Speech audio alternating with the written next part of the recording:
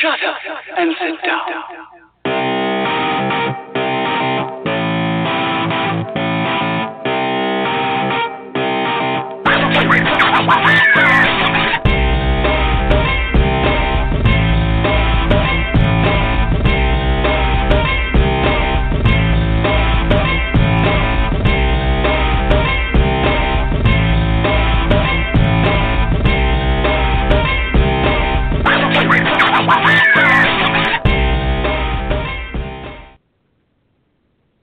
Good evening, everybody. I hope you can hear me. Let me check my shit.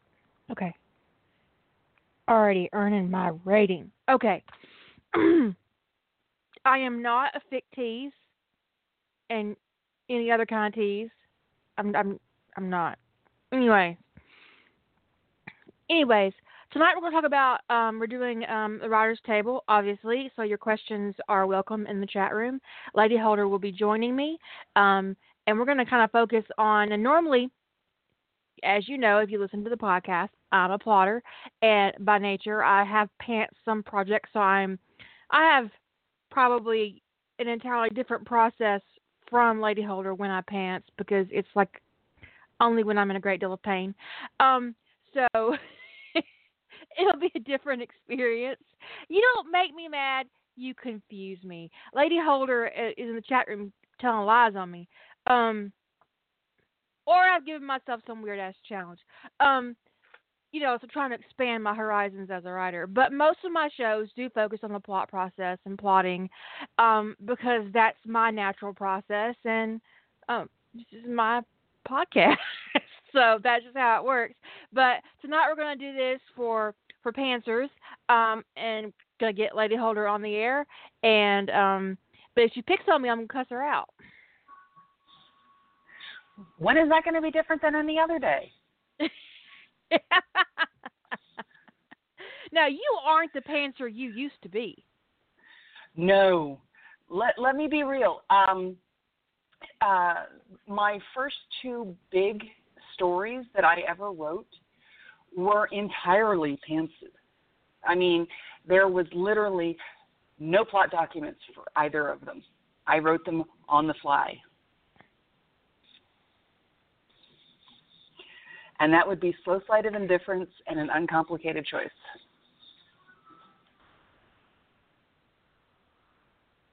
Okay.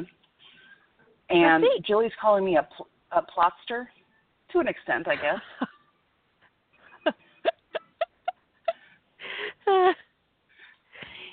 She keeps the plot in her pants.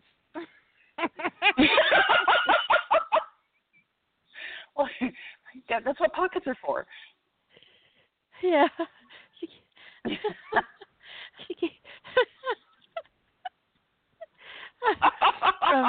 anyway, you guys be thinking of questions. I need a blank piece of paper. Okay. I turned a new page in my notebook. So, you guys, if you have questions, now's the just time to give you guys start an idea. asking them. Yes. So the whole idea for Slow Slide started out literally with that first line and the whole idea of Rodney seeing the abandonment coming, because he'd been on other or involved in other programs where it was indifference, it was starvation that killed some of the projects that he was on. And I don't even remember what episode of the show sparked this. Slow Slide was random, totally and completely random. I've got an idea, I've got a scene in my head, and I put it together, and I wrote the first, not very much actually, and it basically grew from there. All right. There was no challenge at this. This was me sitting down and writing everything out around a lot of family drama. And I know somewhere in here is there's presidential election. Actually, it was right around the time that Obama got elected president. And I put in that we were going to get a black president before he actually got elected. Admittedly, it was posted after he was, but it was in there. And I was actually kind of happy I did that. But it's totally pantsed. There was no plans. There was no plot documents. There was a lot of random research at odd times of the night. But, yeah, everything came straight out of my head and wandered from there. And it shows somewhat, but I think for the first time I ever wrote any amount of fiction, it was a pretty tightly done one. I'm kind of happy with it.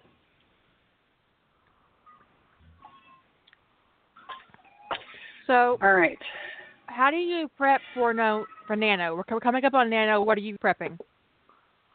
I don't even remember what Nano is at this point. My brain is always kind of wandering away. Not what quite is Nano human. supposed to be this year? Not quite human. Not quite human. 50K. Did I? Yeah, I know. Did I ever figure out what I wanted to do? I don't think I did. Honestly, I will figure out what universe I want to do the challenge in. And Jilly's asking, how do you prep for any challenge? I'll figure out what universe I want, who the main couple I am going to be writing about, sometimes who the secondary couples are going to be. If it's a movie like the last one that we just did in July, I'll go rewatch the movie that it was based out of. Pardon me. And put together a vague idea of what I want to get out of the story. I wanted one couple to actually get to the point where they bonded, and that's where it ended. And the next story in the group that I've got is it's a trio, but it's only two-thirds bonded. I have to get the other third in there and get it going and make it a coherent whole. Now, how I'm going to do that? I got nothing. There is nothing on my plot document to tell me how I did that. Just that it's going to happen. And I probably just horrified you.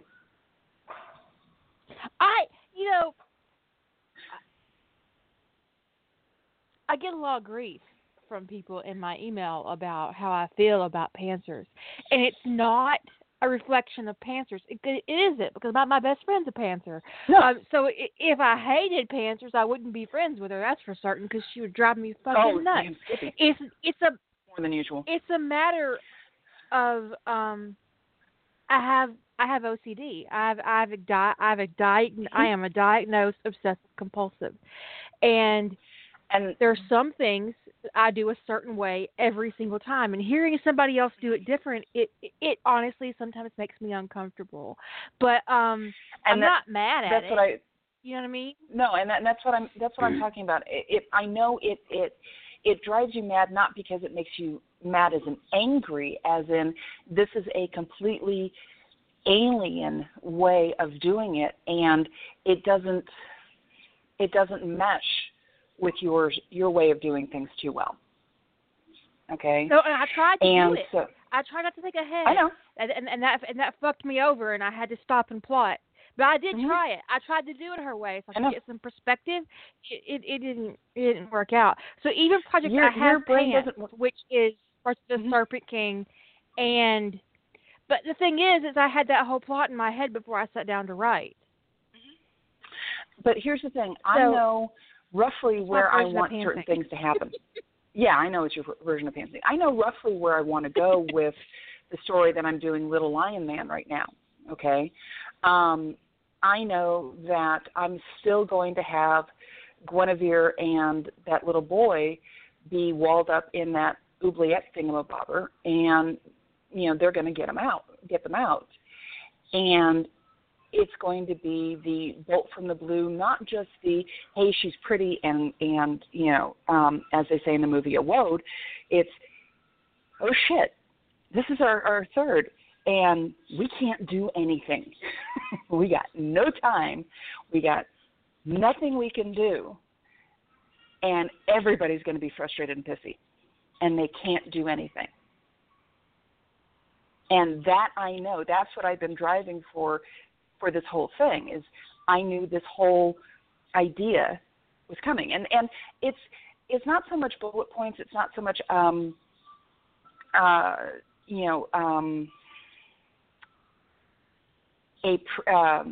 planned progression. Sometimes it's I got an opening scene, I got a middle scene where I have the really interesting thing happen, and then I got the end.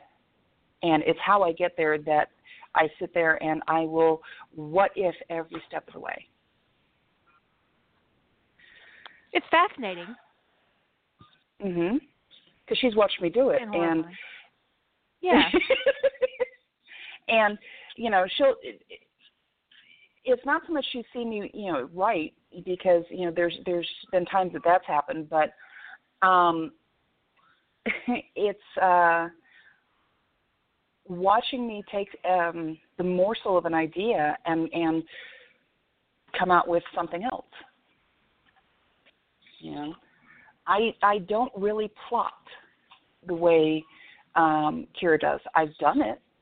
I've stuck to the general plot line, but I've also gotten to the point where I'm writing something and it's like, I don't like this plot line anymore. So I jump the shark and have a good time. And for me, it makes it's more fun and it's easier. So,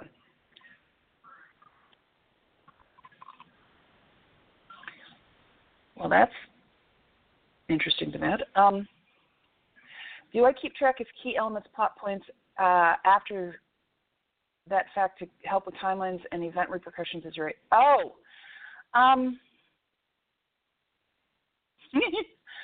okay. So how I keep track of things. I'm actually one of those weirdos that I hold most of plot points in my head, and I do it relatively easily. Up until Kira's stuff got to be a couple million words and then some, I kept most everything in my head. And I reread everything once or twice a year, and I was doing okay. All right? And I was keeping her stuff in my head and hers. Mm-hmm. Yeah, but I also did, continuity stuff. So that, that was something there. For me, yes, there is going back. Right now, unlike what I did with all my other stories, I'm writing Little Lion Man in one file. All right. So I don't have to open all these different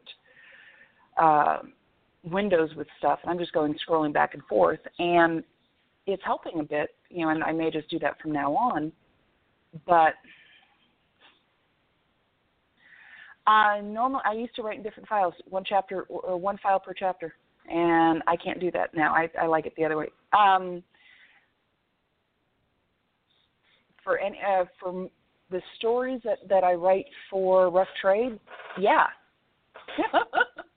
Okay, Jilly, 20,000 words for me is not a short story. All right, my longest fic is just over 50,000. All right. You guys write 100,000 word epics, and I haven't gotten to that point yet. But I have faith. Now, I have horror stories. Here we come. 100,000 words is an epic for me. All right. For her, Slow Slide and An Uncomplicated Choice aren't even 100,000 words together. All right. That should give you an idea.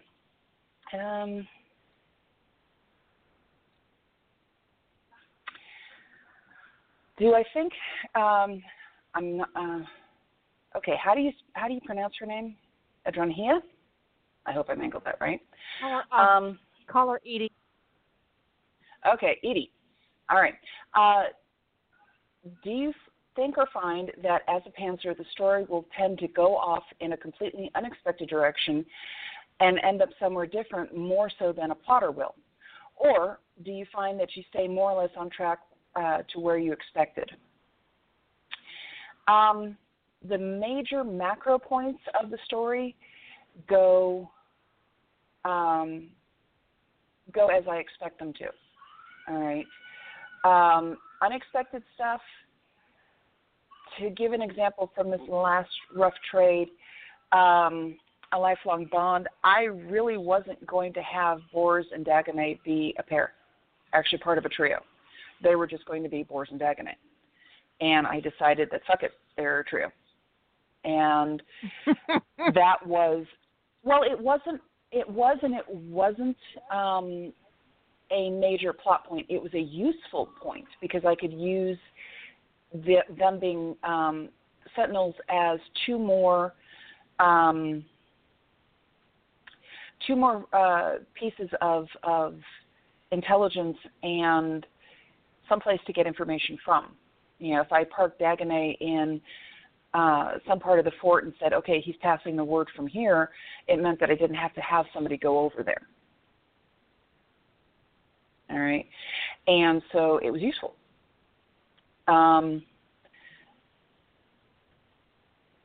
Another one that I did that was not so much planned as extrapolated from the movie, Bishop Germanus is slime. He is human-shaped slime, and he is in the movie, and you can tell. But how I have him in the story, while it may be what that particular character would be relatively like, there's not really anything to back it up in the movie. All right? But I don't like him, so I'm making him my villain. All right? And if well, I don't. And if y'all haven't figured out what's going on with poor Horton, I don't want to know.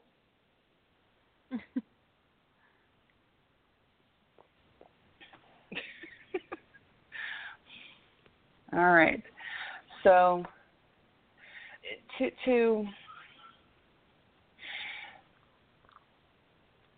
I've gotten better at staying on no, Matt, it's not Horton the Who. God, there goes that idea. The ability to stay on track is a skill, okay? And I wandered fairly far afield with some of the stuff that I did with my first two fics that I don't think I would have done now.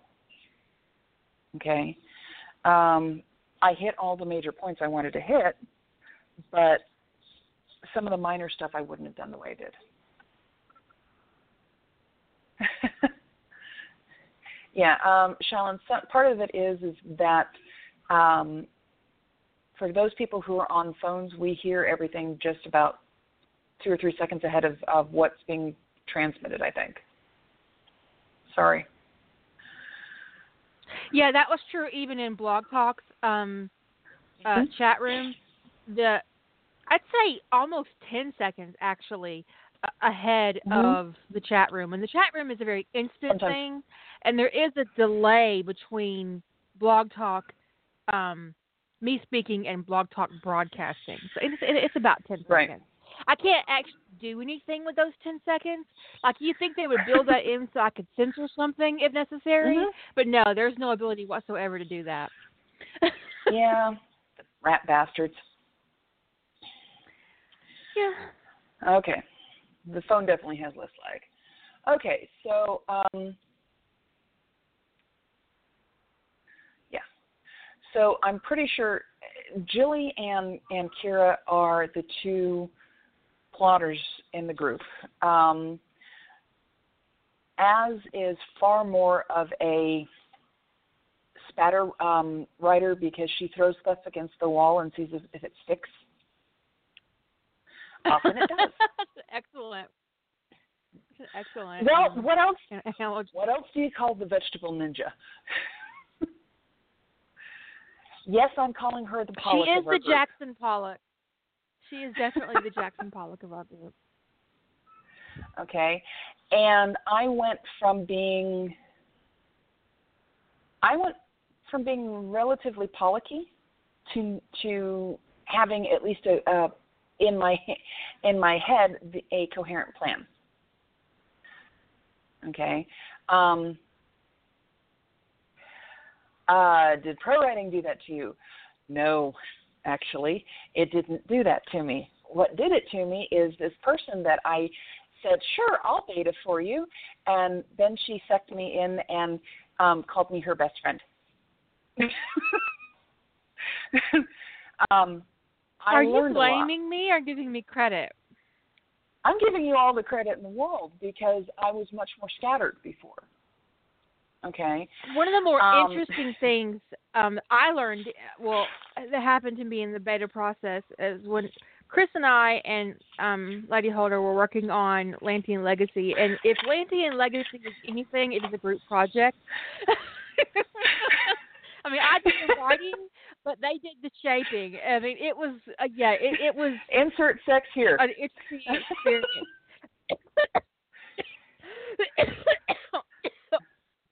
Shit. You got to stop that fuck that breathing thing. Yeah, Chris was very much a case of insert sex here. And that was always more worth than it that, for a but laugh. that was hilarious.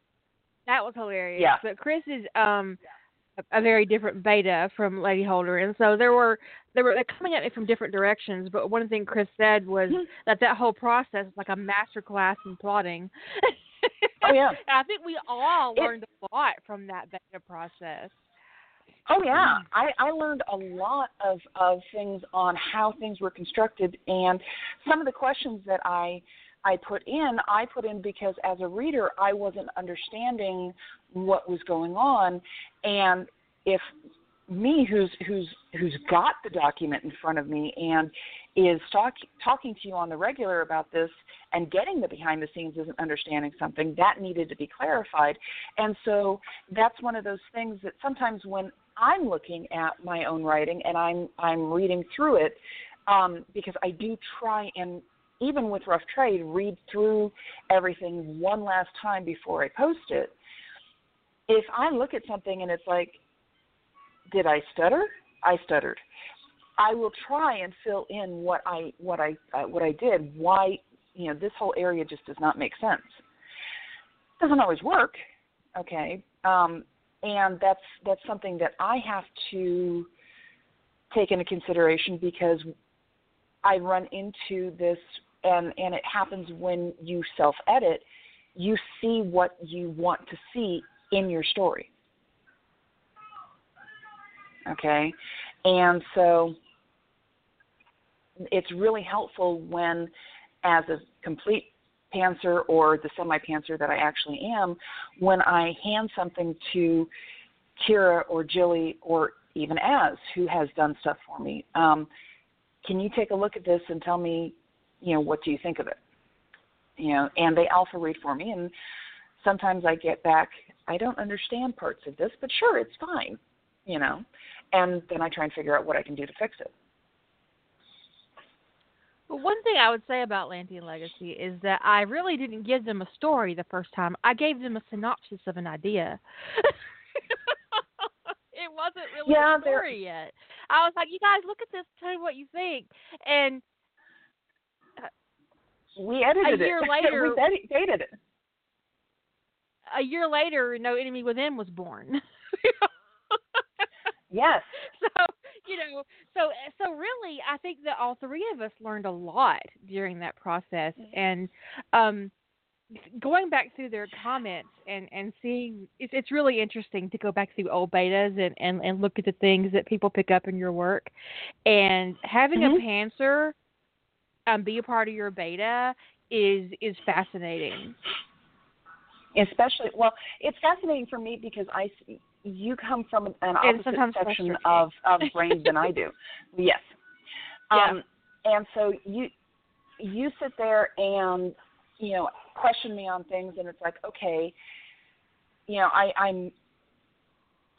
I'm much less frustrated nowadays because I understand more where things are coming from. That master class that we did, that year of learning how to do this, okay, and word economics, I was a wordy bitch with some of the stuff I did before, and if I go back through Slow Slide, or I go back through an Uncomplicated Choice, I'd probably end up chopping out whole sections and putting more stuff in, but I'd still end up trimming, and making things less verbose in sections.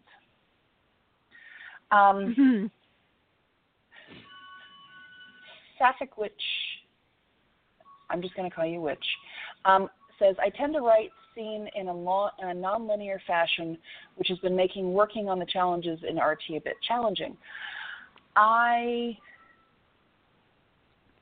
The closest I can come to non-linear is my tendency to write in two different mediums, which is Kalia? Okay. I tend to write both on the computer, and I have a handwriting to text facilitator. It's a pen and paper that I use. And so while I may leave one scene where it is at home, because that's where everything is on my computer, what I pick up at the office may be a scene later. Okay? And so when I get home, I have to stitch the two together. So that's the closest I get to going nonlinear. And it's not because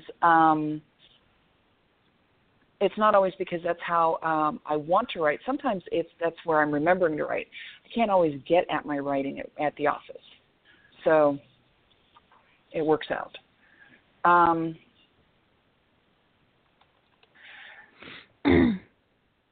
The hardest thing for me is it's not always that first sentence, because that's sometimes what the story kernel is, where my story starts. Sometimes it's knowing where to end. Okay? I think that's part of the reason I've got one story that I know I want an epilogue for, but it almost feels like the start of a third story, and I don't really want to do it. and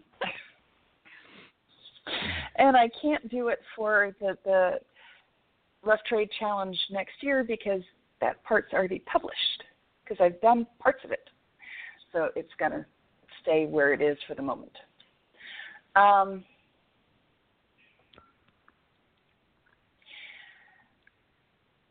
The hearing... Is there... Rogue, wait, I have a question. Sure. Go ahead. You have a question? Okay. I do have a question. Is there a fandom or a genre that you would be hesitant to write in without doing a lot of prep? Like research, timelines? Star Trek and... What? Star Trek. Star Trek. Yeah, because I grew up on Trek, and so I grew up on original series. And mostly the books, so I would go back through and probably reread my favorites. The other one, honestly, that I adore, but I am very hesitant to write any more than the 3 bits that I've already written, is Lord of the Rings and The Hobbit. It isn't the material that's intimidating. It's the fandom. I mostly ignore the fandom because I'm not really... I mean, I read a lot of their stuff, but I stay away from the commentary because I don't want to have the urge to, carpet bomb people. It's just rude. Look, I already have that problem with the Sentinel fandom. All right, I have that problem with parts of NCIS, and don't get me started on some of the people in Stargate. So, Ellie asked in the chat room, do you ever start with an inspiration and then try out several fandoms to see which one resonates? Weirdly, no. For all the fact that I pants a lot of stuff, I'm weirdly linear in that I prefer to start one story and work on it pretty much exclusively for a while. Doing what Kira or Jilly has done, which is basically open a half dozen files and then start writing 3 words here, 4 words there. I'm going to write 6 pages here, jump over to this completely new fandom and write, a dozen pages here. I can't do that. My brain will have screaming fits. Okay? That's not what she's asking, though. But what she's asking is do you ever have an idea that you don't know which fandom you want to stick it in, so you try different fandoms to find one? No, I'll sit there and mull it. I mean, the closest I've seen happen to that was that one that you did with the Sentinel, and it was pure Sentinel and then SGA. Yeah. I still don't know which one I like best, though, to be honest. I think my answer is going to probably confuse the hell out of you because it's yes. I like them both. I think it would be really interesting to actually publish them both, to finish them, and to say, okay, here is the original idea, and here is my Stargate fan fiction of my other idea. Yeah, why not?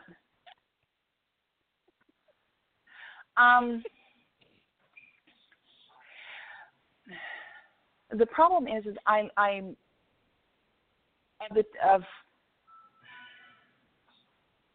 trying to think of it. Of the 6 of us, I'm the one who likes Apocryphic the most, I think.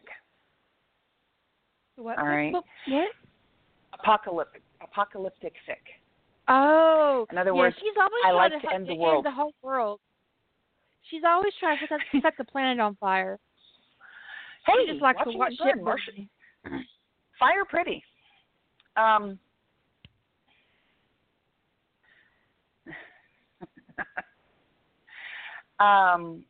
For me, my favorite universe to put the apocalyptic fandom or fiction in is Stargate. Because if I'm gonna burn the world, I might as well do my best to save what I like out of it. And the Stargate fandom is very useful in being able to do that. Okay.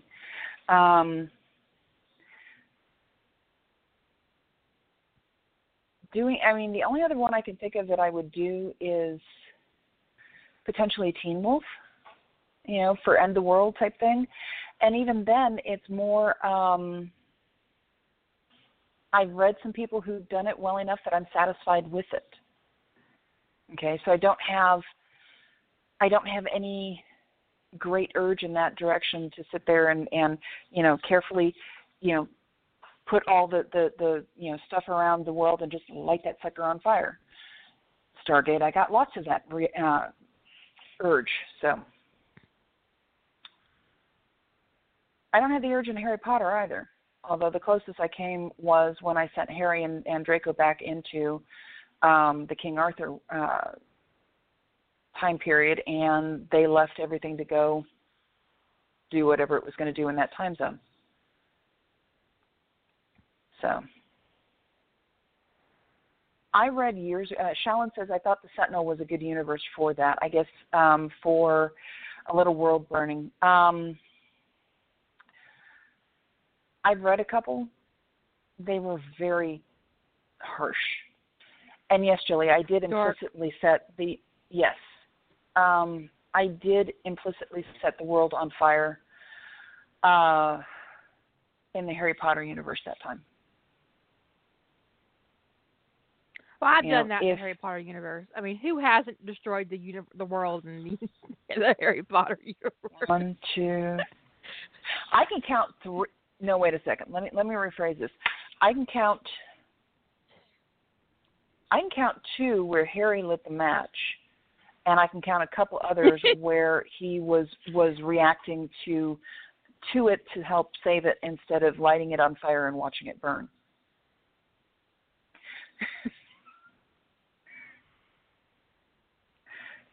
Okay, Jilly, which awful, horrible, damn cliffhanger made it clear that things had gone to shit? Oh, Restoration.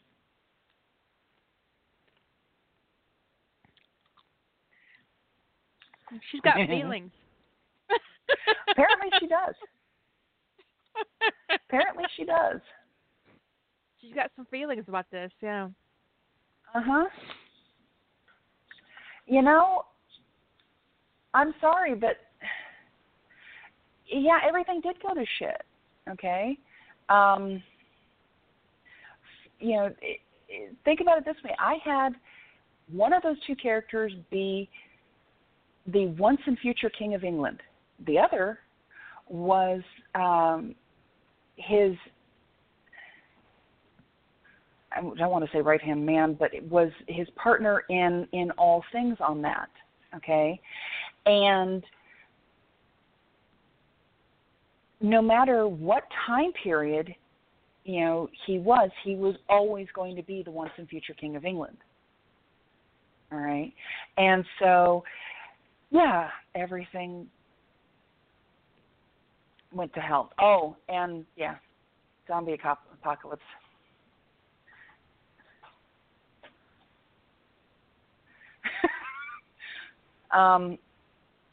Ellie, I don't want Twinkies in a zombie apocalypse. I want a shotgun. Yeah, I'm pretty much in need of a weapon. I'm gonna need a weapon. Yeah. Shotguns are great. I'm gonna need a lot of weapons. The husband reloads. He can figure out how to redo shotgun shells. That would be great. You know, and then a sword, because reasons. And it doesn't run out of ammo. That too.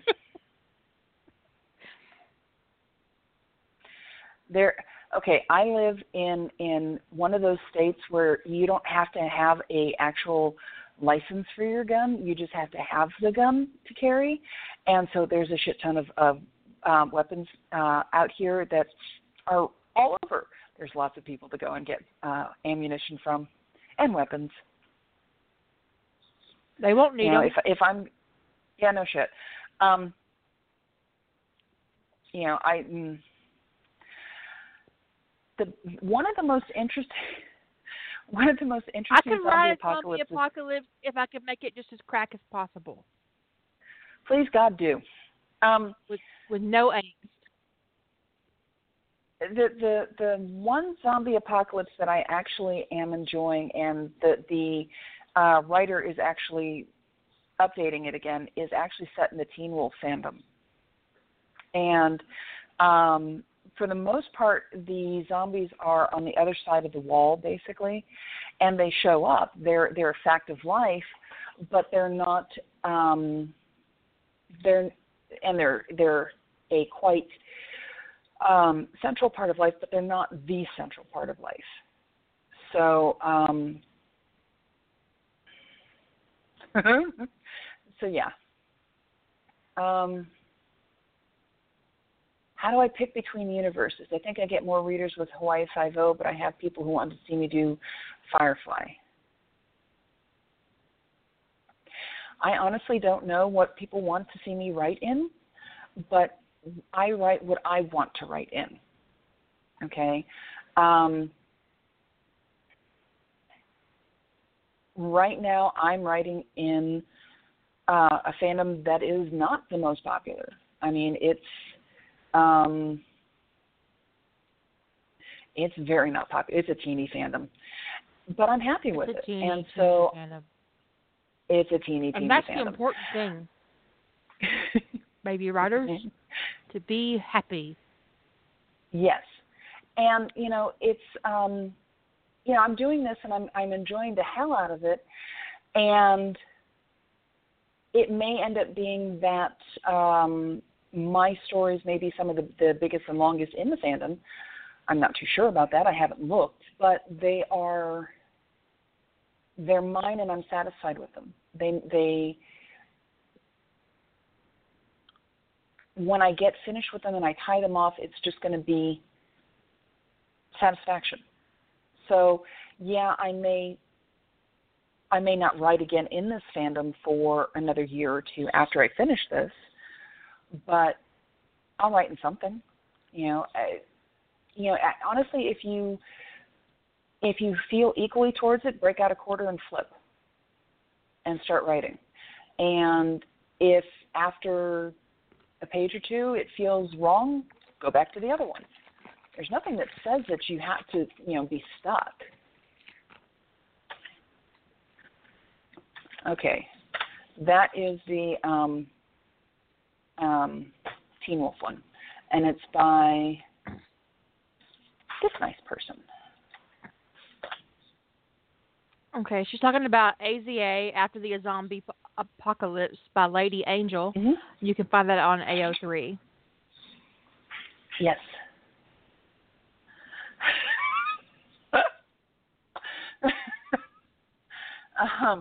Edie, yes, having Tony being in a cross-fandom orgy with all your favorites would be great, but he'd be chafed. One way or another, they'd all be chafed. They'd all be chafed. If it was done right. Well, yes. Writing an orgy is boring and tedious. Jilly, really? I've never written an orgy.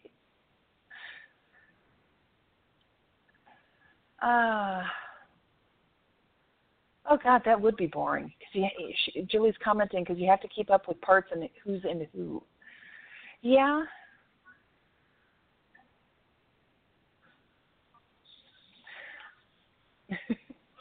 Yeah, there's, sometimes because of how I do things. Dick in a scene. And yes.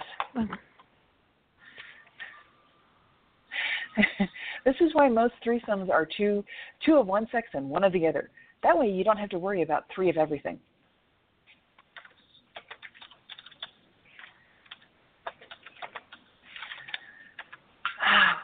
I'm fine with it too, Jilly, but Jilly comments that she's fine with male, male, male. I'm fine with it too, but yeah. I find male, male, male frustrating to write because there's too many he's. It's really difficult playing pronoun roulette when you're writing two men, much less three. And then you got three dicks. I mean, it's just too much dick for me. It's too much dick to keep track of in a scene. I need a break. We are not having tentacles in our... Nope. By the way, that is a legit product, what I put up. It is a 55-gallon drum of lube that you can get from Amazon, and it would only cost you $1,904.77. And is it labeled Passion? Is that really the picture? Wow. Yep. So I imagine it's like for the porn industry. I've seen it actually in the behind the scenes at one of the porn studios, and they had a pump on it. Yeah. Yeah.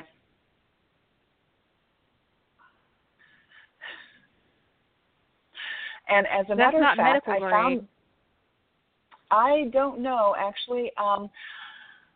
I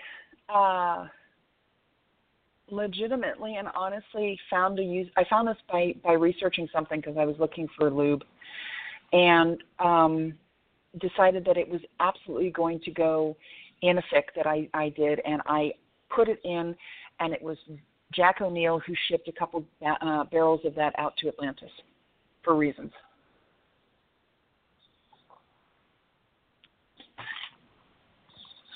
I don't want to know how long it lasts before expiration. I forgot your name, I'm sorry, Sapowich, but it's, I don't think it'll last that. Kylie. I don't think it's going to, I don't think we'd have to worry about it. Oh, and that's one thing that you do have to be careful of when you do pantsing, okay? You can easily fall down the research rabbit hole, okay, because I don't always know what I'm going to need when I'm figuring out my basic story. And so, I will basically put things on hold and go wander off to research, something, and come back a day or two later and pick up maybe where I left off, or I may close out the scene that I was working on and start something else. And honestly, Edie, if I had enough of that expired lube, I would stick it in a bucket and I would toss it at a wraith. While it's trying to clear its eyes out, it's a sitting duck. All right? Everything and anything can be used as a weapon. All right? So, yeah.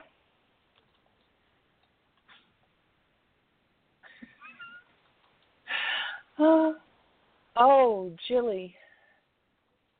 Were you okay?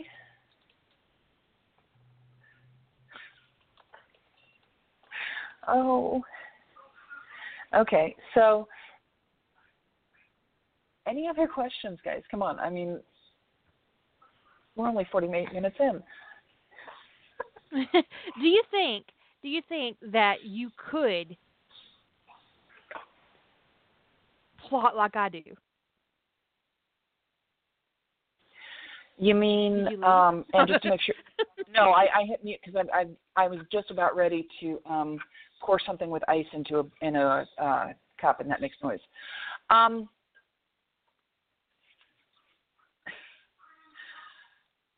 Could I plot the way you do, where you open up? Basically, you have opening scene. This has to happen, and these are all the plot points that have to happen in it. And then next scene, and these are the plot points, and next scene, and next scene, and next scene. Well, I do it by chapter. I think I'd go bonkers. Could you do that? I think I'd go bonkers. The closest I've ever come to that is that one urban fantasy thing that we did, where I have Tony being an elf. And I left that about halfway.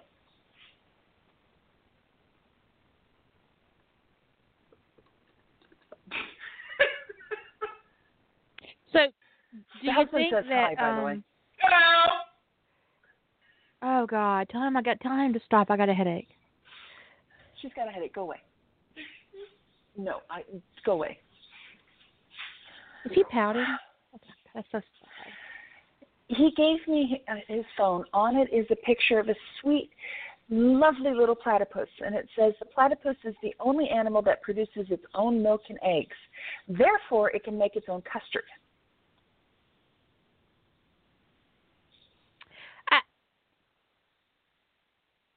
That's what I said. What was the comment? Basically, the look that I gave you with a verbal cue. Go away.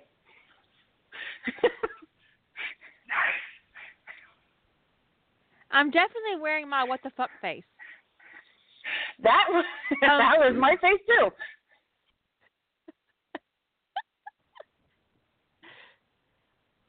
Okay.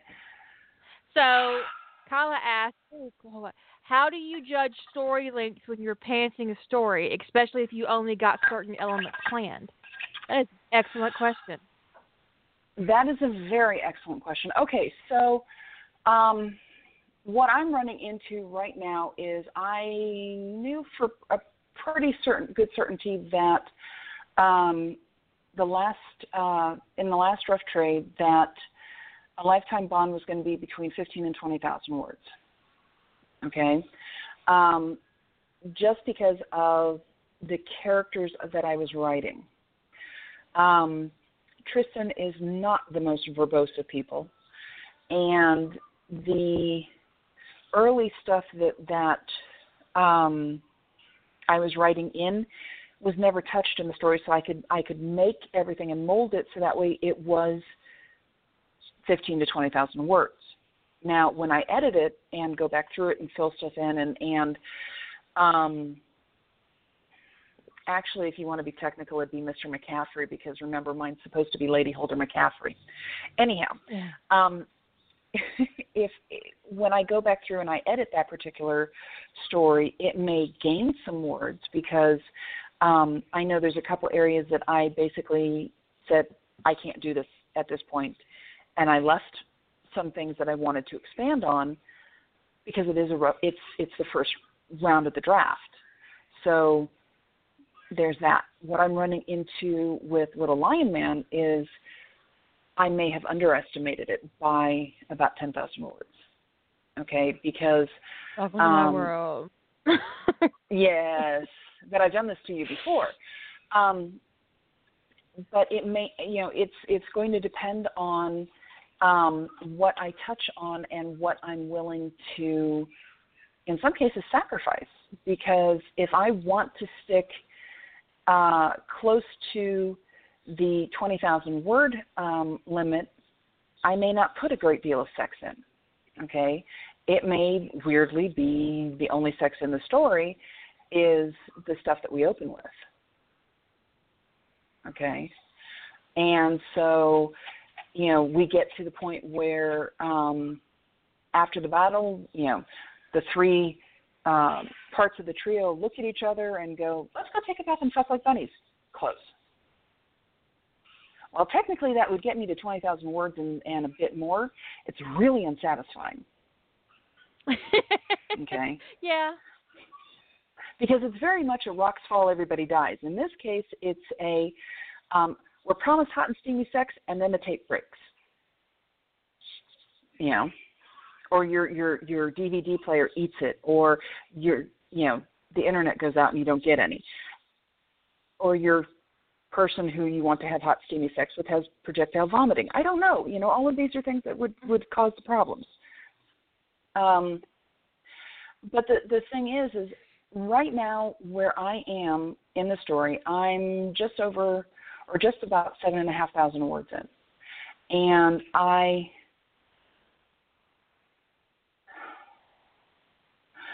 know based off of how I write and what I want out of this, the bonding isn't for about another 12,000 words, if not 15, because I've got a lot between now and then to get to, and a lot of it's just experience. It's knowing where I write and how I write.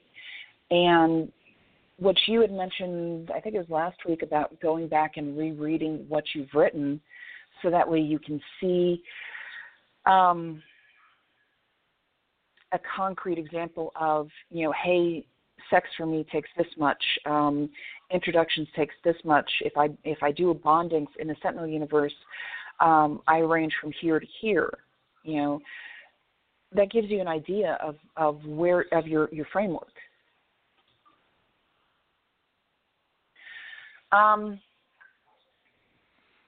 Ellie's asking me. So, well, wait. There was a question above that. Shaylin asked. Okay. What steps or materials does a pantser need in order to work on becoming a plotter? First thing I recommend is that you don't pick an idea that you love.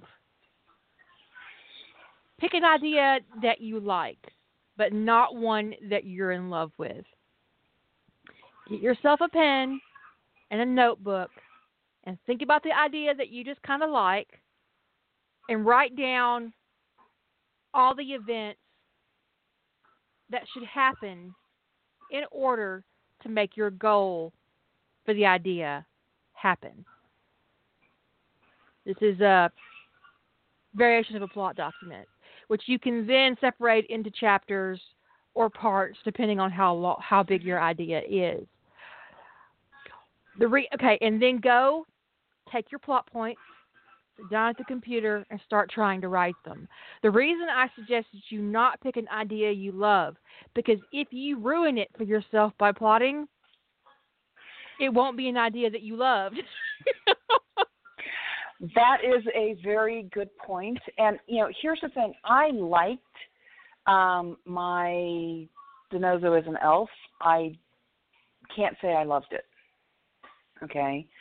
And so I wrote it. I plotted it. And it's a, for me, incredibly detailed plot. Okay? I'm going to do my level best to finish it. Okay, but it's not high on my list. I'll say that. Okay, because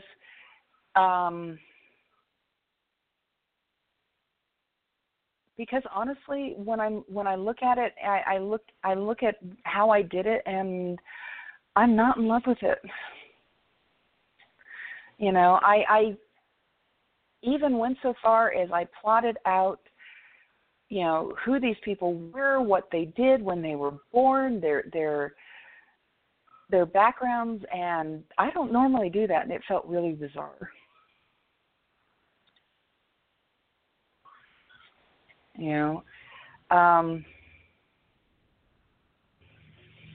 It's not so much I feel like it's already written as I lost interest.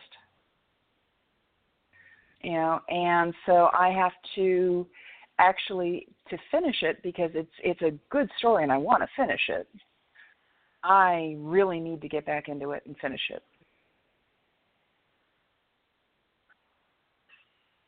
Oh, holy God in heaven, I have got so much left. Yeah. Yep, this is fun. I think one of the things I think people do is think the plot process has to be really complicated. And it doesn't. It can be as simple as a list of events that must take place in your story for your character to get from point A to point B. That's it. That's all it has to be.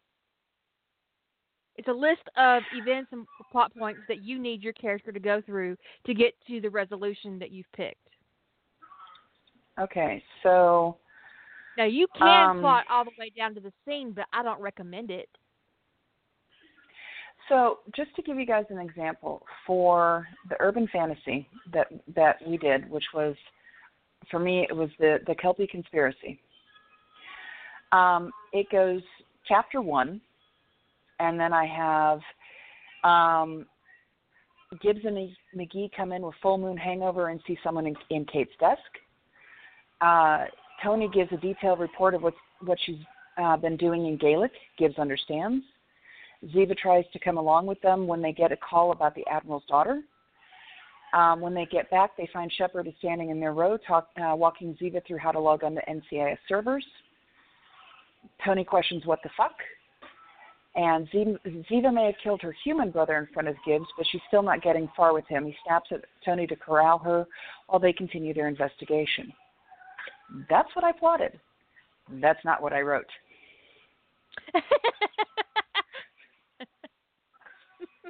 Okay, I really didn't, and I haven't read this thing in a couple months, and I know I did not write that, okay, but I plotted it.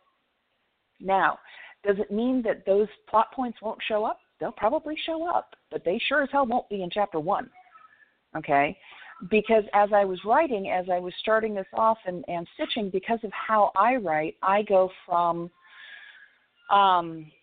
opening scene to, okay, now, I know these characters, what would they do next? Okay, this is the next thing that they've done. Honest to God, it's a choose your own adventure. Good God, that's how my head works. Okay? And sometimes it's, I will back up, okay?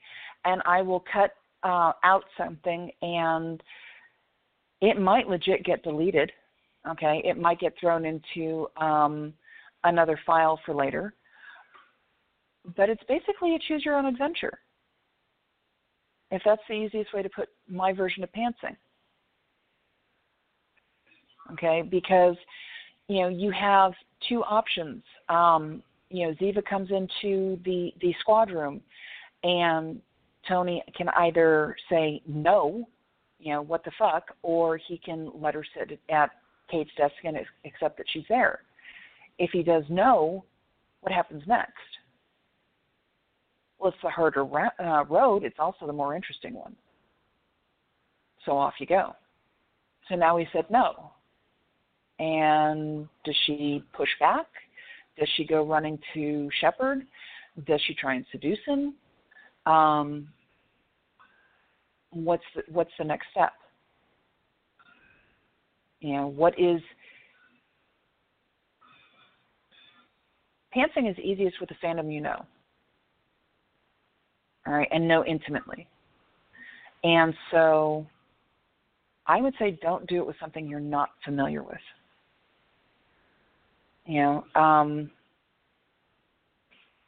Don't do it with something you don't love.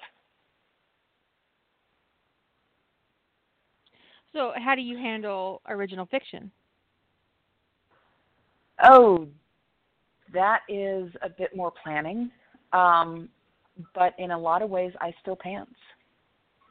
I have a goal. I know I have to make it to this amount. I have these points I want to hit. Do I want to have 3 or 4 sex scenes in something?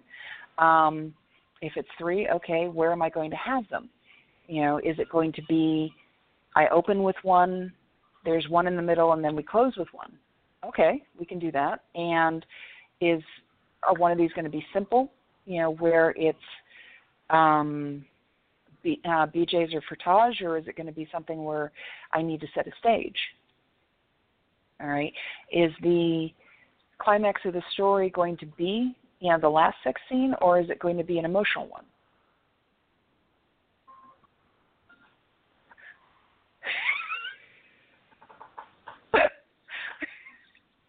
I like that answer. It's not happening.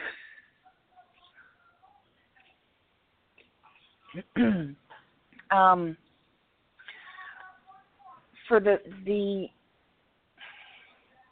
professional stuff, the other thing I tend to do is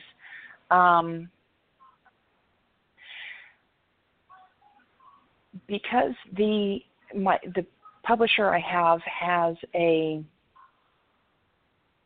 they have a very comprehensive and very clear website that they have certain, I don't want to say classes, but certain types of stories that they publish, and they've got explanations on what they want. If you do 15 to 20,000 words, it fits within this line, and we would like this out of it. Great. That gives me my framework. Okay. I haven't done a super long story for them. I tend to stick to something relatively short, but it still gives me a framework. And so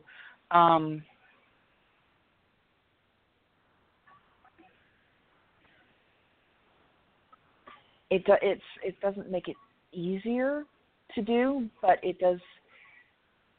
Well, I guess it does make it easier. I know. Well, I know what I'm aiming for. Okay, and that's right. That's what happens. No matter what I'm writing, I have a goal I'm aiming for. Hot, steamy sex and a relationship at the end. I have yet to write hot, steamy sex and everybody parts ways and says thank you for a good time, and that's it.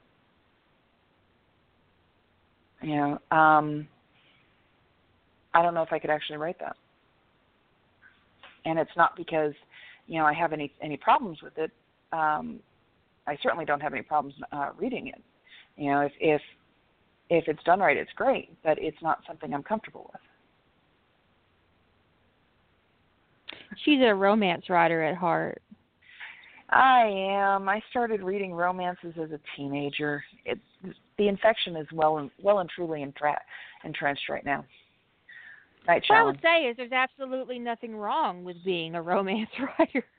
Romance gets a lot of grief in the fiction market, especially among writers who don't write romance. But I have to tell you that romance is upwards of 65% of 65% of the market. And without romance to fund the fiction market, the rest major publishers would not exist to publish your Mhm. ultra technical science fiction. There's one writer that I dearly adore and have read this particular gentleman's writing, but he is a very technical writer. And I don't want to even know what his series Bible, which in this case has got to be something along the lines of the Encyclopedia Britannica unabridged, has to look like. Yeah. Okay. Because he's been writing this particular universe for 20-something years. Okay. And it is high spaceships and science fiction and science and, war stuff and different planets and this, that, and the other. And I, honest to God, I look at it and go, your brain is something else, dude. Okay. But even he has romance in his stuff. Okay. Well, yeah, but that doesn't count. It doesn't technically count as far as publishing houses go, but I tell you what, if there wasn't romance in there, it wouldn't sell as well. Do I have universe notes for the multi-story stuff, profic or fanfic, or do you manage to remember it all? I have the notes I took when I wrote them originally, and I go back and I reread some of that if I'm going to expand on it. Like if I ever finish Lion Guide, I'm going to have to read that thing from beginning to end and pull out all the stuff that I did and all the little notes I put in the file that I've got for it to figure out what I was doing, because I don't remember everything. Once I read my notes, it will be pulled back up. But at this point, I've got a couple different universes in front of it as far as my mental memory goes.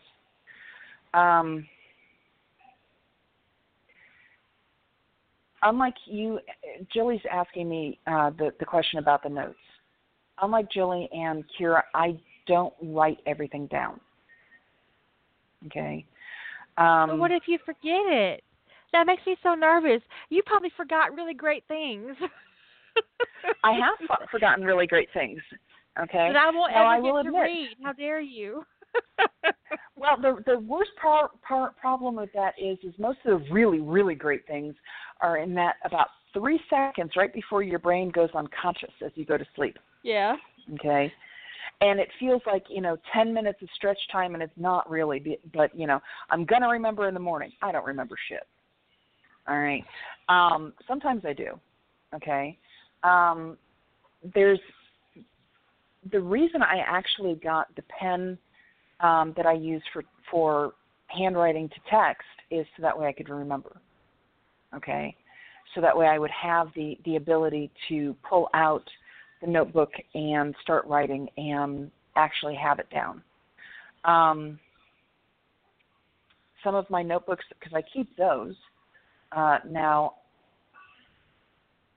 some of them I can flip through and find the half-assed plot document that I did and use that to figure out where I was going. Okay. I'll be honest and say when I started plotting Lion Guide, I had no idea who the killer was. I do now. All right, but I didn't when I started.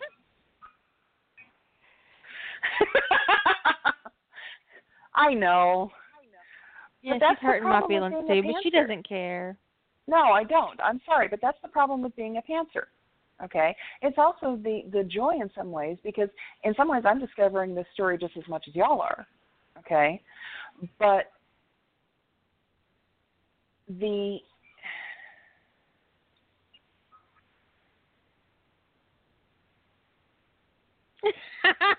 you're gonna put Jilly in her swooning chair with a fan at any minute now.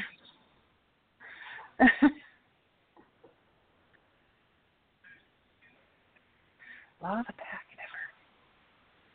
Did I do Law of the Pack? I did not do that. The Law of the Pack is me. You mean Okay. her? Yes. You mean her? Her werewolf series. I got 2 werewolf things going, basically. I think they mean your pro thing. What's it called? Oh, the Ophelians. Yes. Uh-huh. Yeah. There's probably going to be more of that.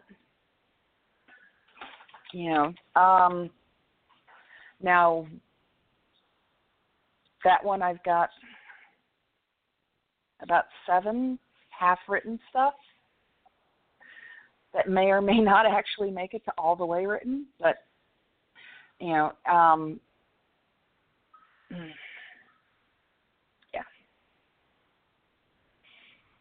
We'll see how that goes.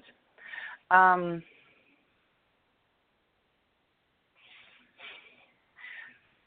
just realized I can do one for that continuation that you said that you've got.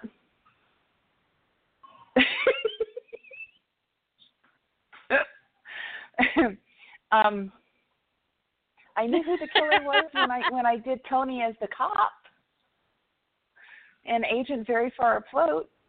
I knew who the killer was in that one. Does that count?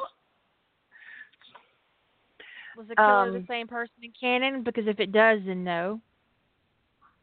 There is no canon one. That's the one where I killed Keller. Okay. With a coffee cup. Oh, okay. I really enjoyed that. I knew who killed her.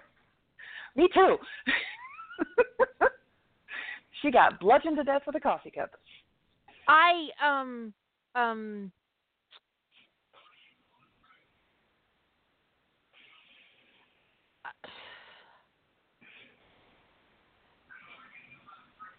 Writing original work is difficult for me sometimes. I have a few issues going on that give me memory problems, and I don't know if any of you have noticed this, but sometimes in my fanfic, the same scene will appear in multiple works.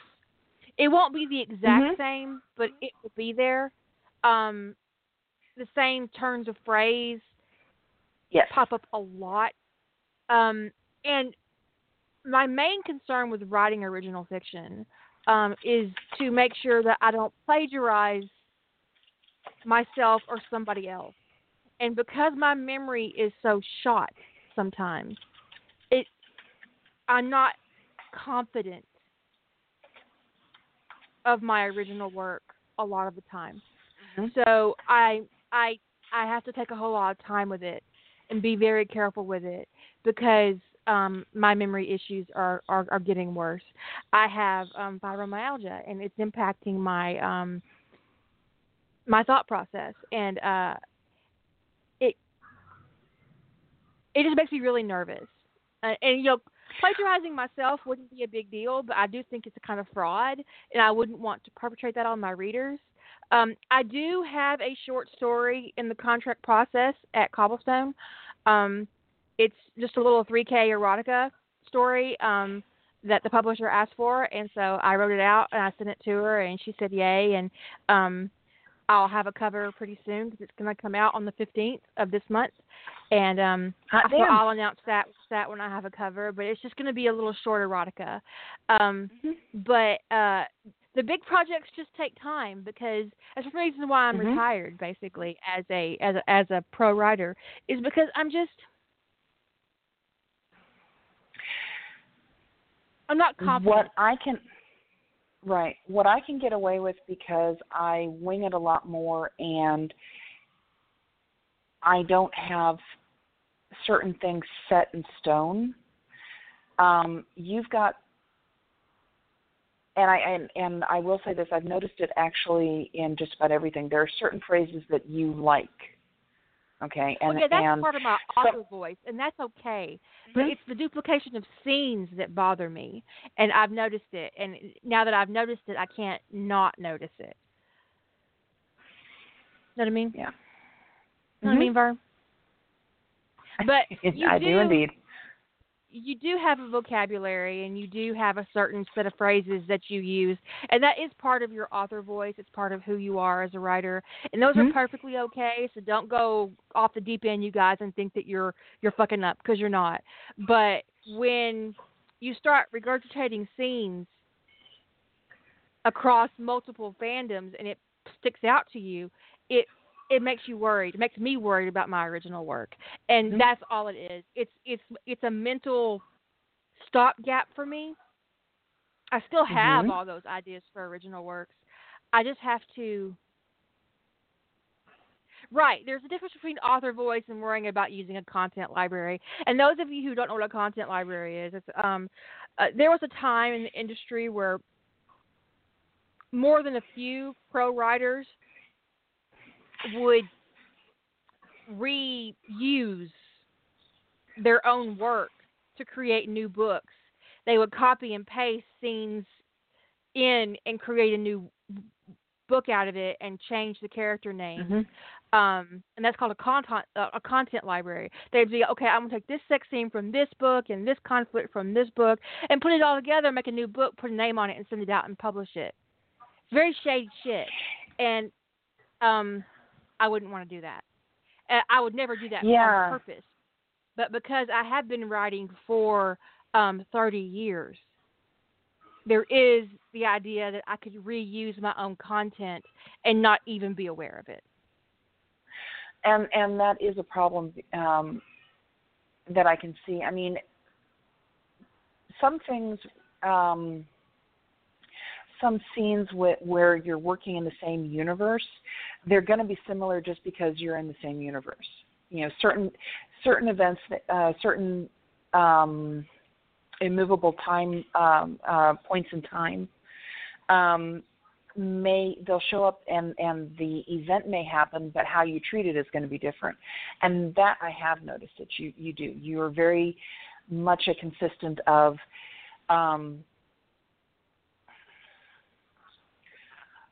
John may turn into a blue bug in most of your Stargate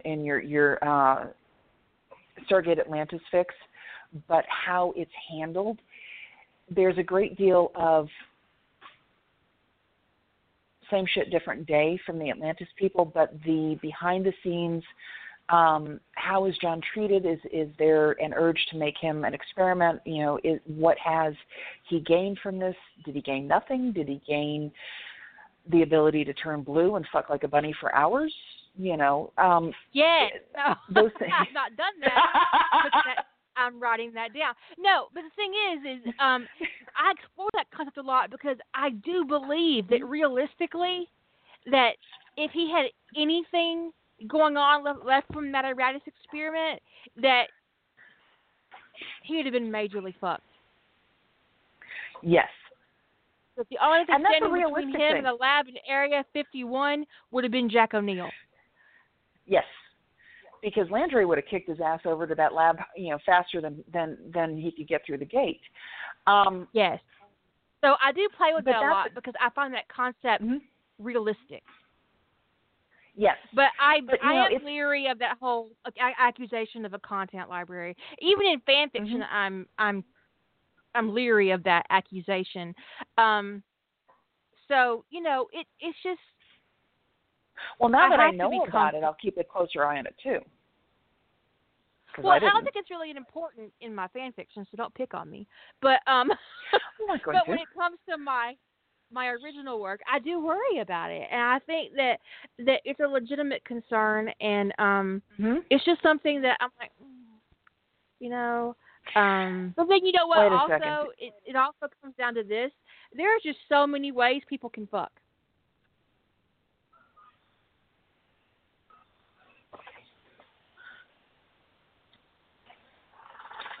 Okay, so I'm going to make a comment to Az. Az, aren't all the Smurfs related? Well, And if you answer yes, you need a corner. I swear to Christ. no, the Smurfs aren't even born. The Smurfs come from the stork. Are they grown on a tree or something? Because they got Papa Smurf and everybody else. He was the first Smurf to come from the stork. And then the stork brought him baby Smurf. How can you not know the history of the fucking Smurfs? Remember the Smurf that got lost in the wild Smurf? And then they found him and he'd been raised in the woods? No. I hated the Smurfs. I would far rather have watched G.I. Joe or Robotech or He-Man or Thundercats because it was far less annoying than the little blue fuckers who didn't realize if you trapped Gilgamesh or whatever it was and you chopped his head off, problem solved. Gargamel. Oh, my God. Gargamel. Dude, I'm taking my friendship back. And Smurfette was made by Gargamel. I know, and she was green or something like that to start. and then he made Sassy Smurf and fucked that up too. Little girl. Yeah. So all the natural Smurfs are male, and the females were created by Gargamel. But dude, how can you? I hated the Smurfs. I hated in the corner, Smurfs. and I don't mean Az's corner either. You don't get to sit in the porn corner. I got my own corner. Go sit in the empty corner. Go sit in Ellie's corner. Oh, You're not God. she's not very Smurfy. She's not. She's not Smurfy at all. I'm not Smurfy at all. I'm horrified. Now, wait. I'm there was not. something going on in the hold on. Let's see.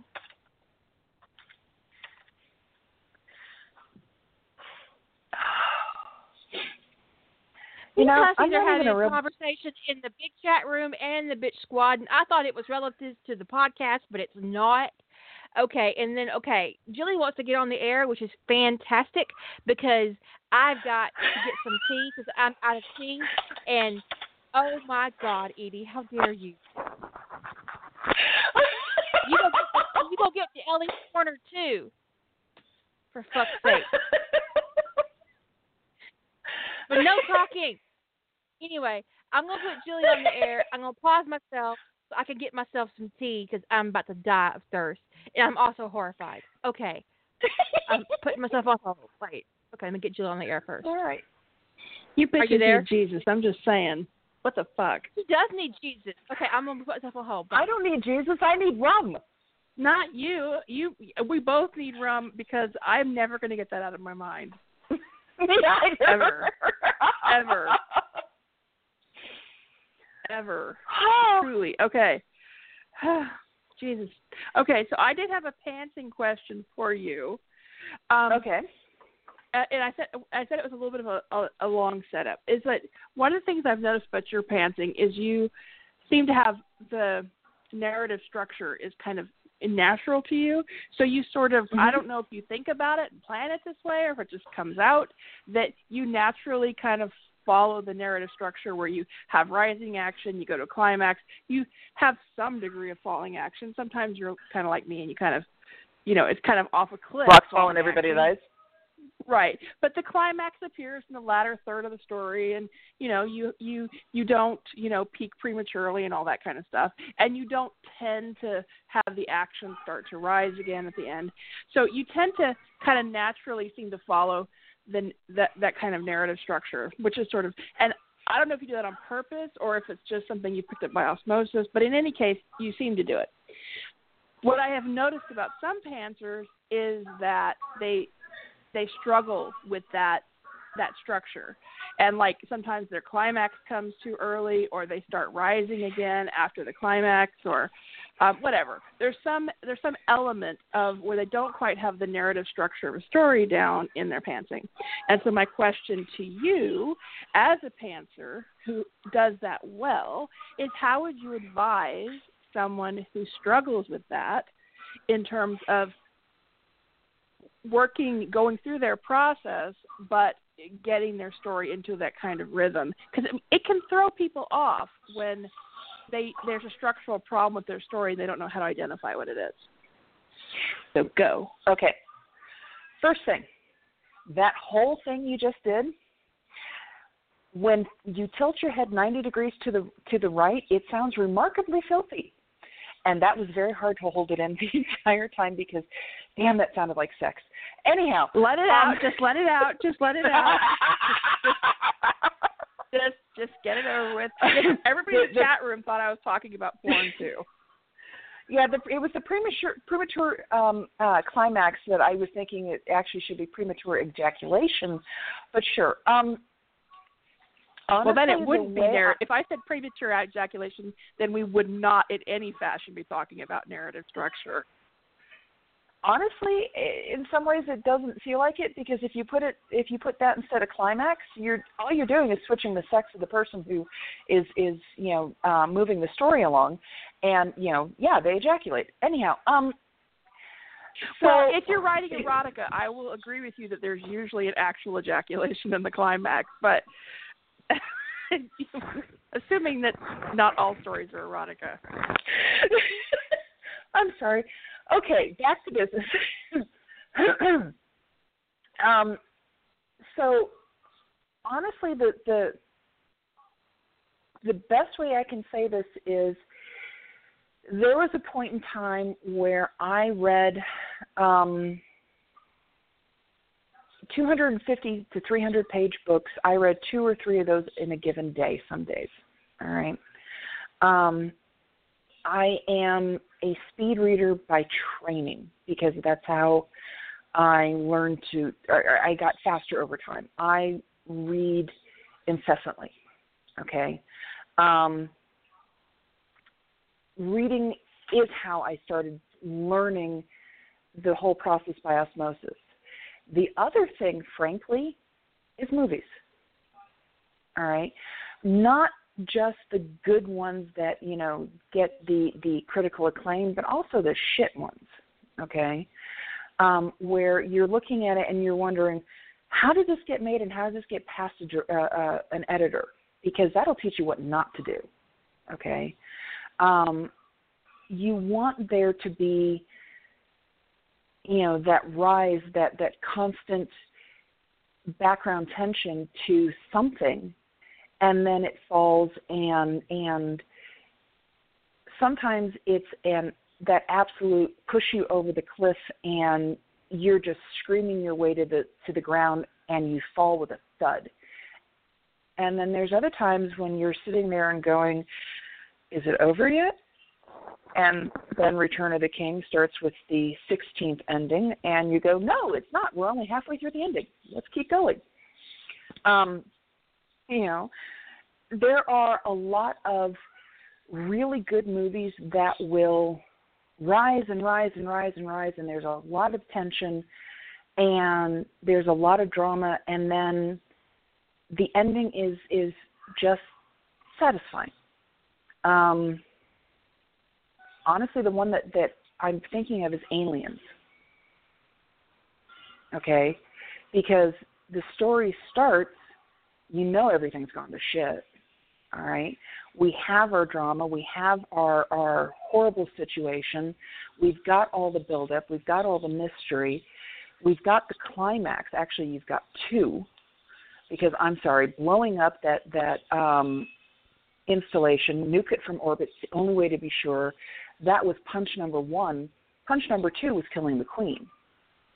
And then the falling action, as you called it, was where, Ripley was putting Newt into her cradle for the cryo's sleep, and then it was done. And you thought, hey, this is great. Somebody survived. All right? And you thought everything was fine. All right, but that for me is a pretty good primer in how to do an action-packed story. So, does that answer the question? Somewhat? No. Okay. Because you told me how you did it, how you do it, and kind of what your influences were. But if a writer who's a pantser is struggling with like fizzling on their story because they're like they have a long plateau because they climax too early. Okay, it's coming back to sex. I'm sorry, I don't know how to talk about narrative structure. The words are just sex words. They're just sex words. So what advice would you give them to give other pantsers, because this is supposed to be advice for other pantsers, what advice would you give them for tweaking their process or whatever so that they can work that kind of structure in so they don't like peak too early or have have their action rise again at the end? Oh, Jesus. So I'm sorry for pointing that out to you. Honestly, go back and reread what you wrote. Okay. For all the fact that I hold a lot of story in my head, I do go back and as I'm writing, I do go back and reread. Okay. So if I feel like, did I, damn it, here I go. Did I feel like I just blew my wad too early? Oh my God. Then find out where it was. I mean, it could be,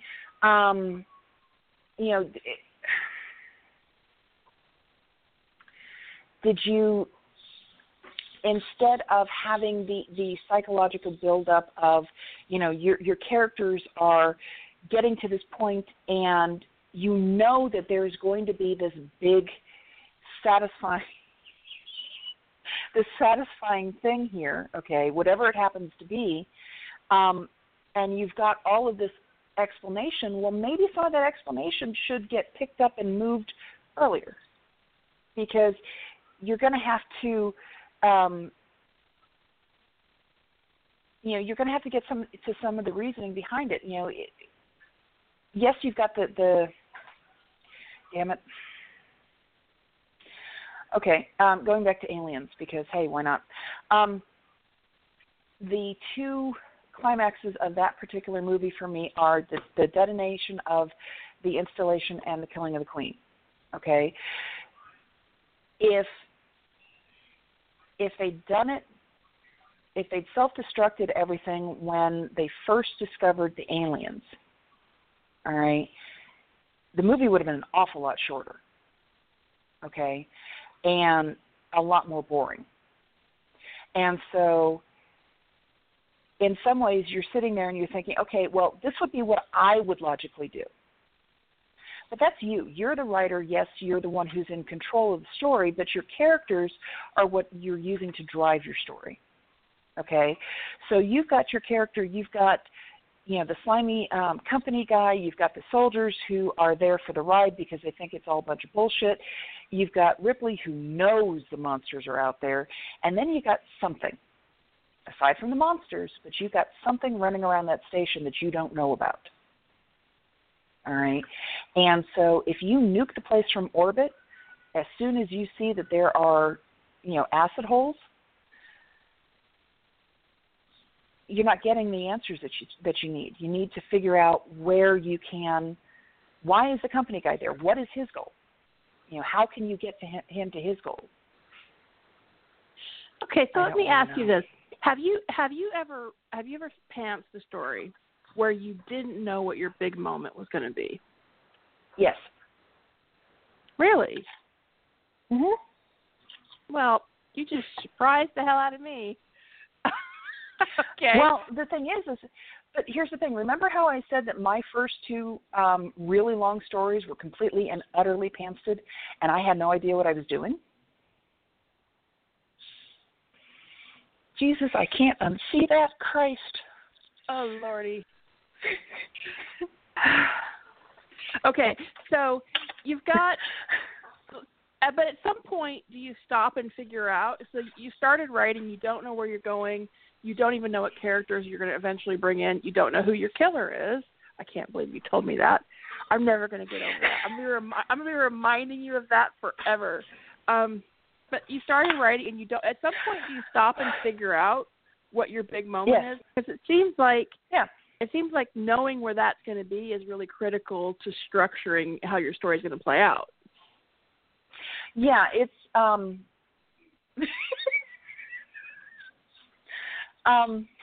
there comes a point where I know as I'm writing along, and it happened with Slow Slide and Uncomplicated Choice. I knew I had certain things that I wanted to have happen. My big, because I think I had a 1-2 punch in Slow Slide, which was where Daedalus got shot down, and I got Atlantis out of the line of fire. And then it drifted a bit down, and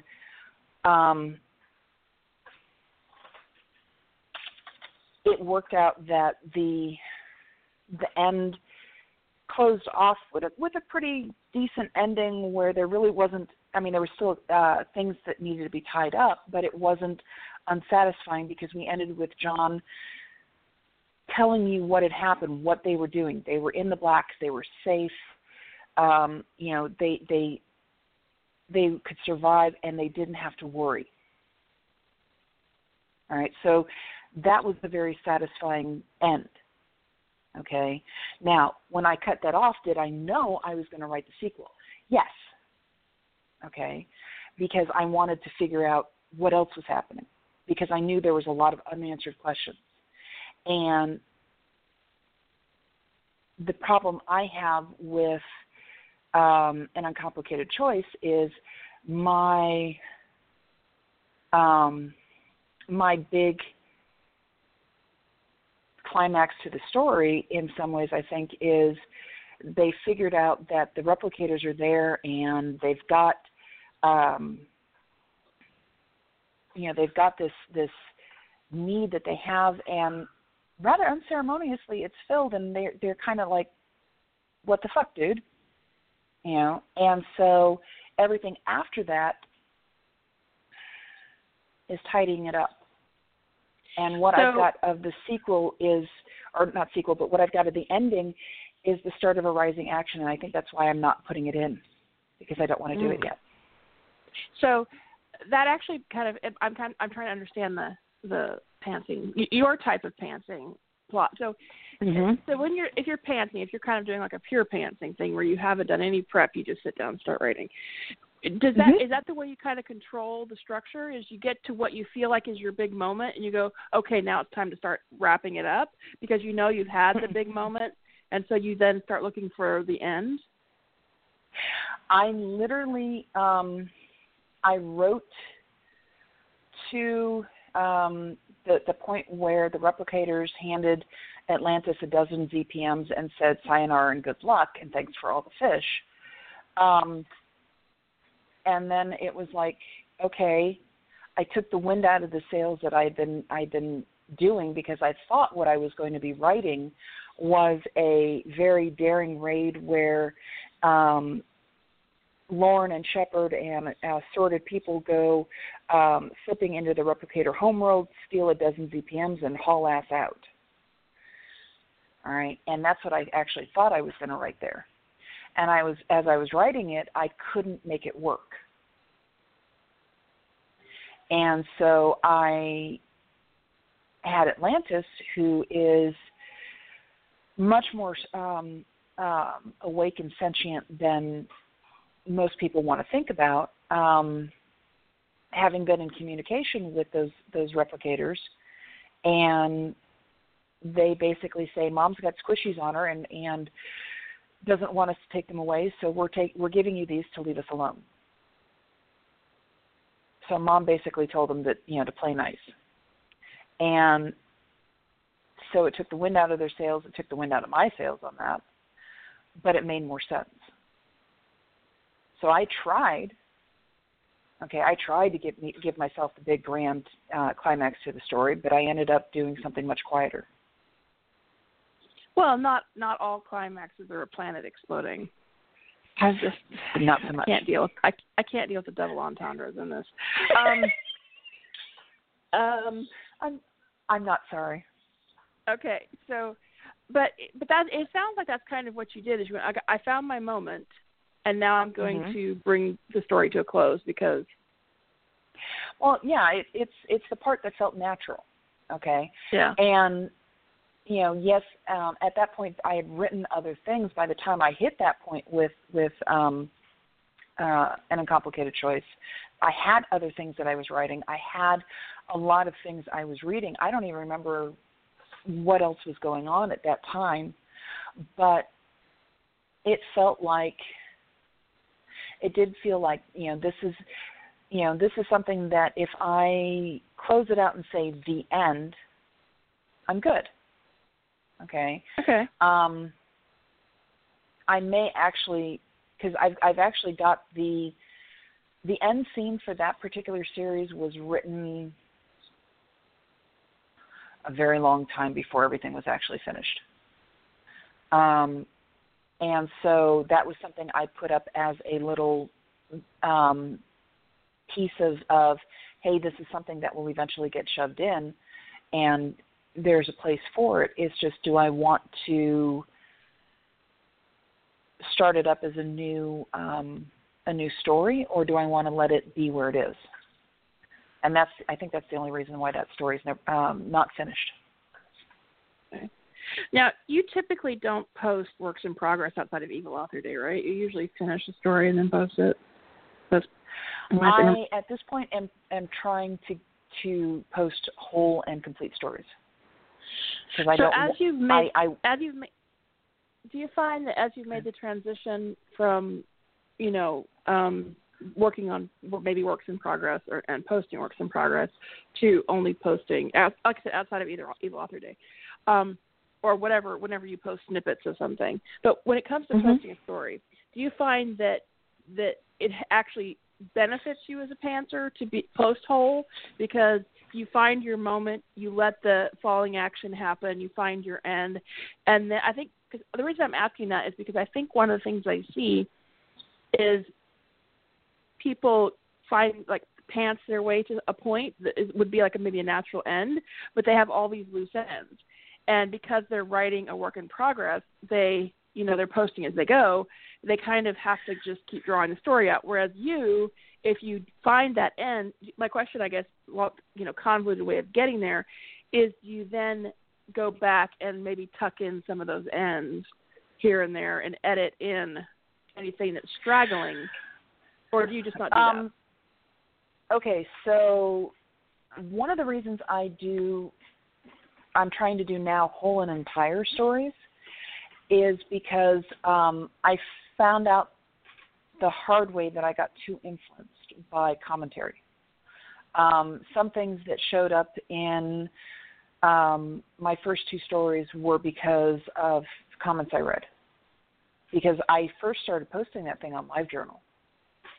All right.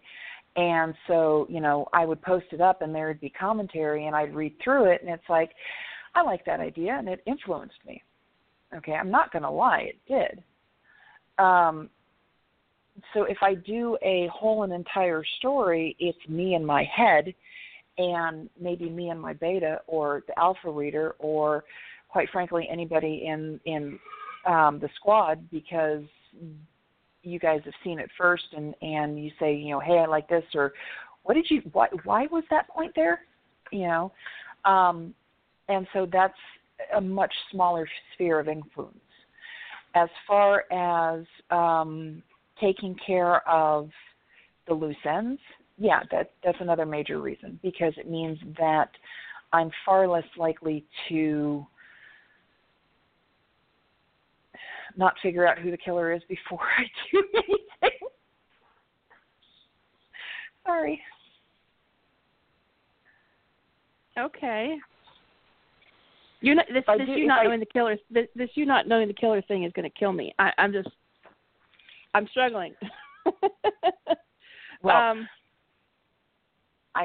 So you think? I mean, I understand what you mean about, like, 'cause I've tried writing the whip thing a couple of times, and the comments, even if you don't want them to affect you, they can. Right. So I understand completely what you mean by that.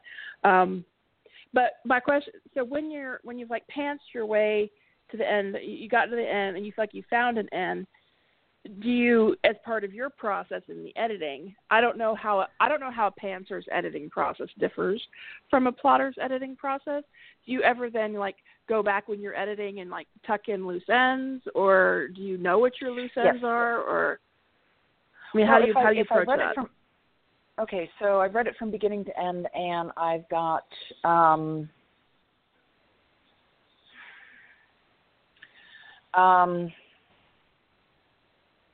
okay. So one of the loose ends that I've got for a lifelong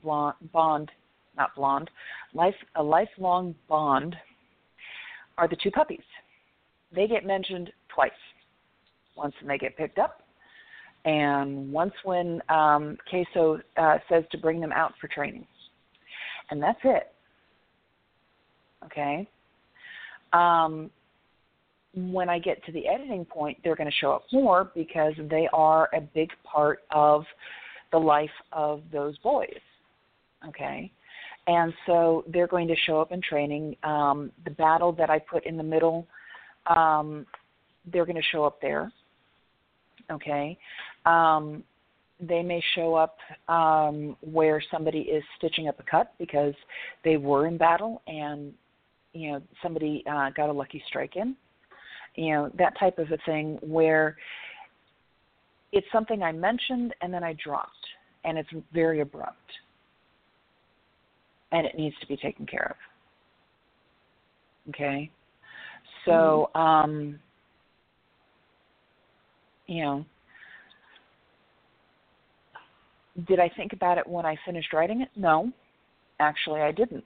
I wrote them, I put them in, and then I didn't think about them again until I was closing everything up and realized I forgot something. And I need to put it in, so it's going to be going in an edit. But this is like a trade, okay? This isn't something like, you know, if I was doing where I'd thrown it on my site and it was up there for 2 years and then I was rereading it. Okay? Is that a dig at me for not knowing I wrote Mel Preg?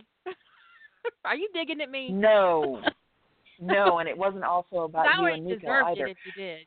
Yeah, but, no, this actually wasn't you. I did not recognize that I had written Mel Preg. I didn't. And I didn't either. So that you are totally and completely absolved of all whatever. I'm honestly afraid of what I'm going to find when I go through one of the stories that I'm looking at as a potential sequel. Okay, because I have a feeling I've got some things dangling, and I need to look at it and figure it out. Because I've got a couple stories that I can do sequels in the Stargate fandom. The one where I had people with the ATA gene become either wolves or cats. Okay. And, you know, what did I leave hanging there? I have the unlikely and the unwilling. I have a question. Is that how you always pick out, like you go through and read them and see what you've left hanging so you can write another part? Sometimes. Yeah, sometimes. Or, you know, what I may end up doing when I reread it is it's like, okay, so I got to the point that I can see why I ended this here, but now I want to contemplate what happens next. You know, what's the next thing I'm going to do to these people?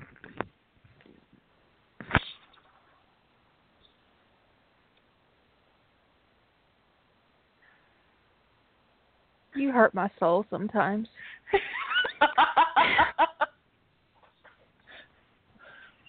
I mean that all affection, though. I know, but I mean, you guys, when you put together your stories, you already have the series, the next story in mind. How many times have we plotted book 5 of Lantean Legacy, and I haven't even written book 3 yet? We haven't even done book 4 yet. That's the crazy part. I'm saying, of course I do. Yeah. Yeah. Of course I do. Ellie, I have done work in an episode format, and I suppose you could consider July episodes 1 and 2. I could probably continue it after I finish writing Little Lion Man.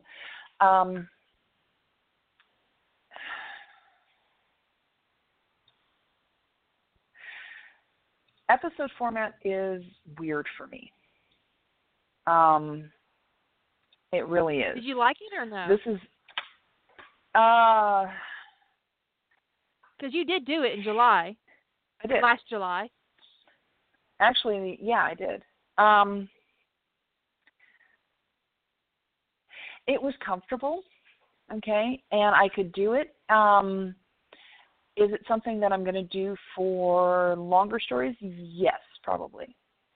That'd be a really good way for you to build an epic, actually.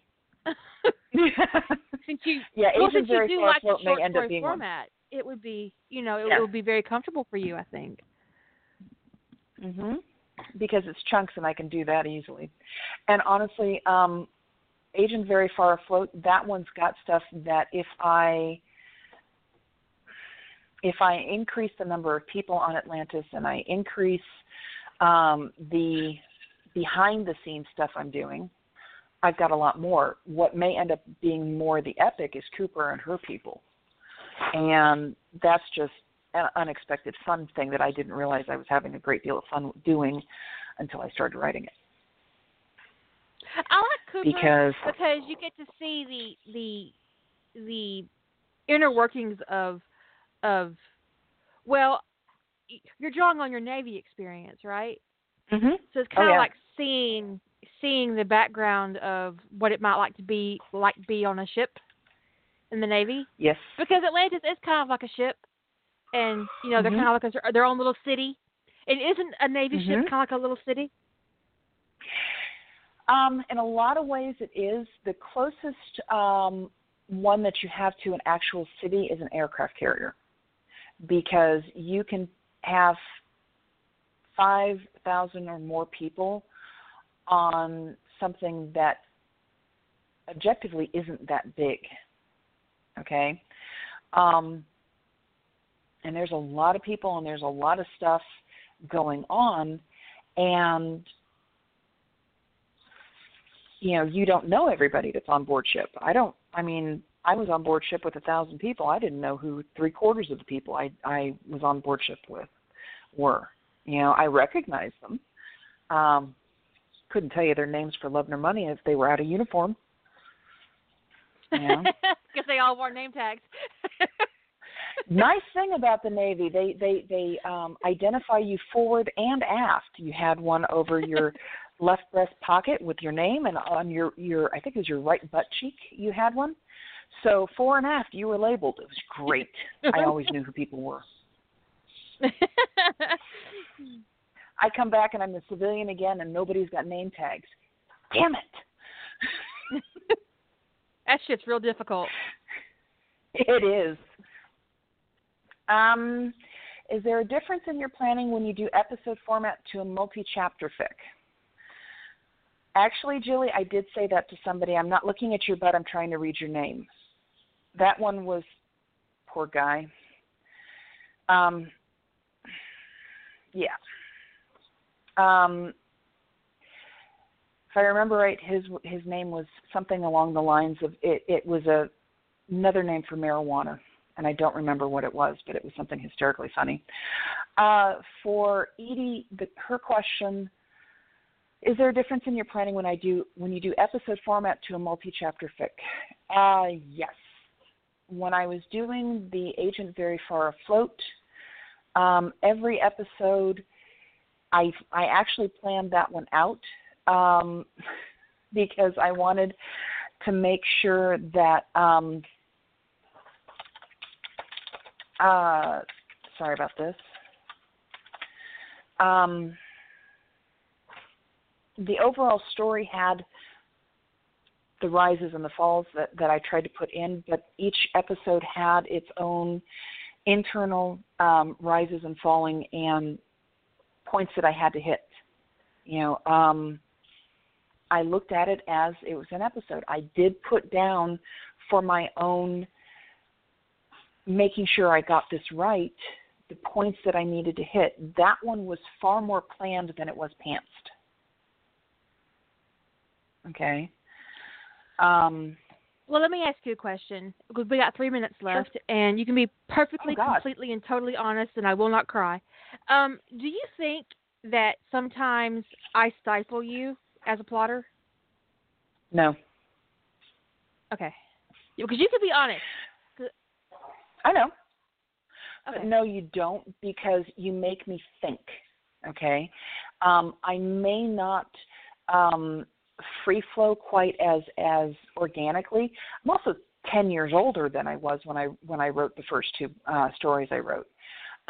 Yeah. Things. And that was when you started writing, right? Like seriously fiction writing? And I had no clue of the rules, and I sat down with a computer, and I started writing, and I did word vomit, and then I hit the backspace, and I did more word vomit, and, it was So you've been writing about 10 ridiculous. years. And I've been writing a little bit longer than that now, actually, but I'd have to go look. But what you've given me is more the ability to think logically of the what ifs, okay, and to put together a tighter story that I can't drive a Mack truck through, okay? And so for that, okay, and so for me, that works, okay? I'm not stifled. I learned. I got new tools, and the stuff that I had that worked before still works. I've just got more stuff I can play with. Okay, well, I had somebody in the past tell me that my process and being exposed to my process was detrimental to their creativity. So I was just curious if that was something that it isn't on purpose. It's just I'm a very deliberate person. Yeah, and I don't. For every dreamer, they need somebody who can keep them attached to the ground so they don't float away. And for every person who walks on the ground and loves it and hugs it and calls it George, they need a dreamer so that way they can look up at the sky and appreciate what they've got. Okay? I float along like a balloon, and sometimes it's a hot air balloon, and sometimes it's helium and shooting for the stratosphere. You hang on for the ride and wonder, why the hell are you doing this? Stop! And we work. I've also got a bow and arrow, just in case. This is true. We're down to 57 seconds. I'm a crack shot, I promise. You guys have a great weekend. We may or may not do some podcasts this weekend. I don't know. My mom's picking me up tomorrow. Who knows what will happen as we venture into the world.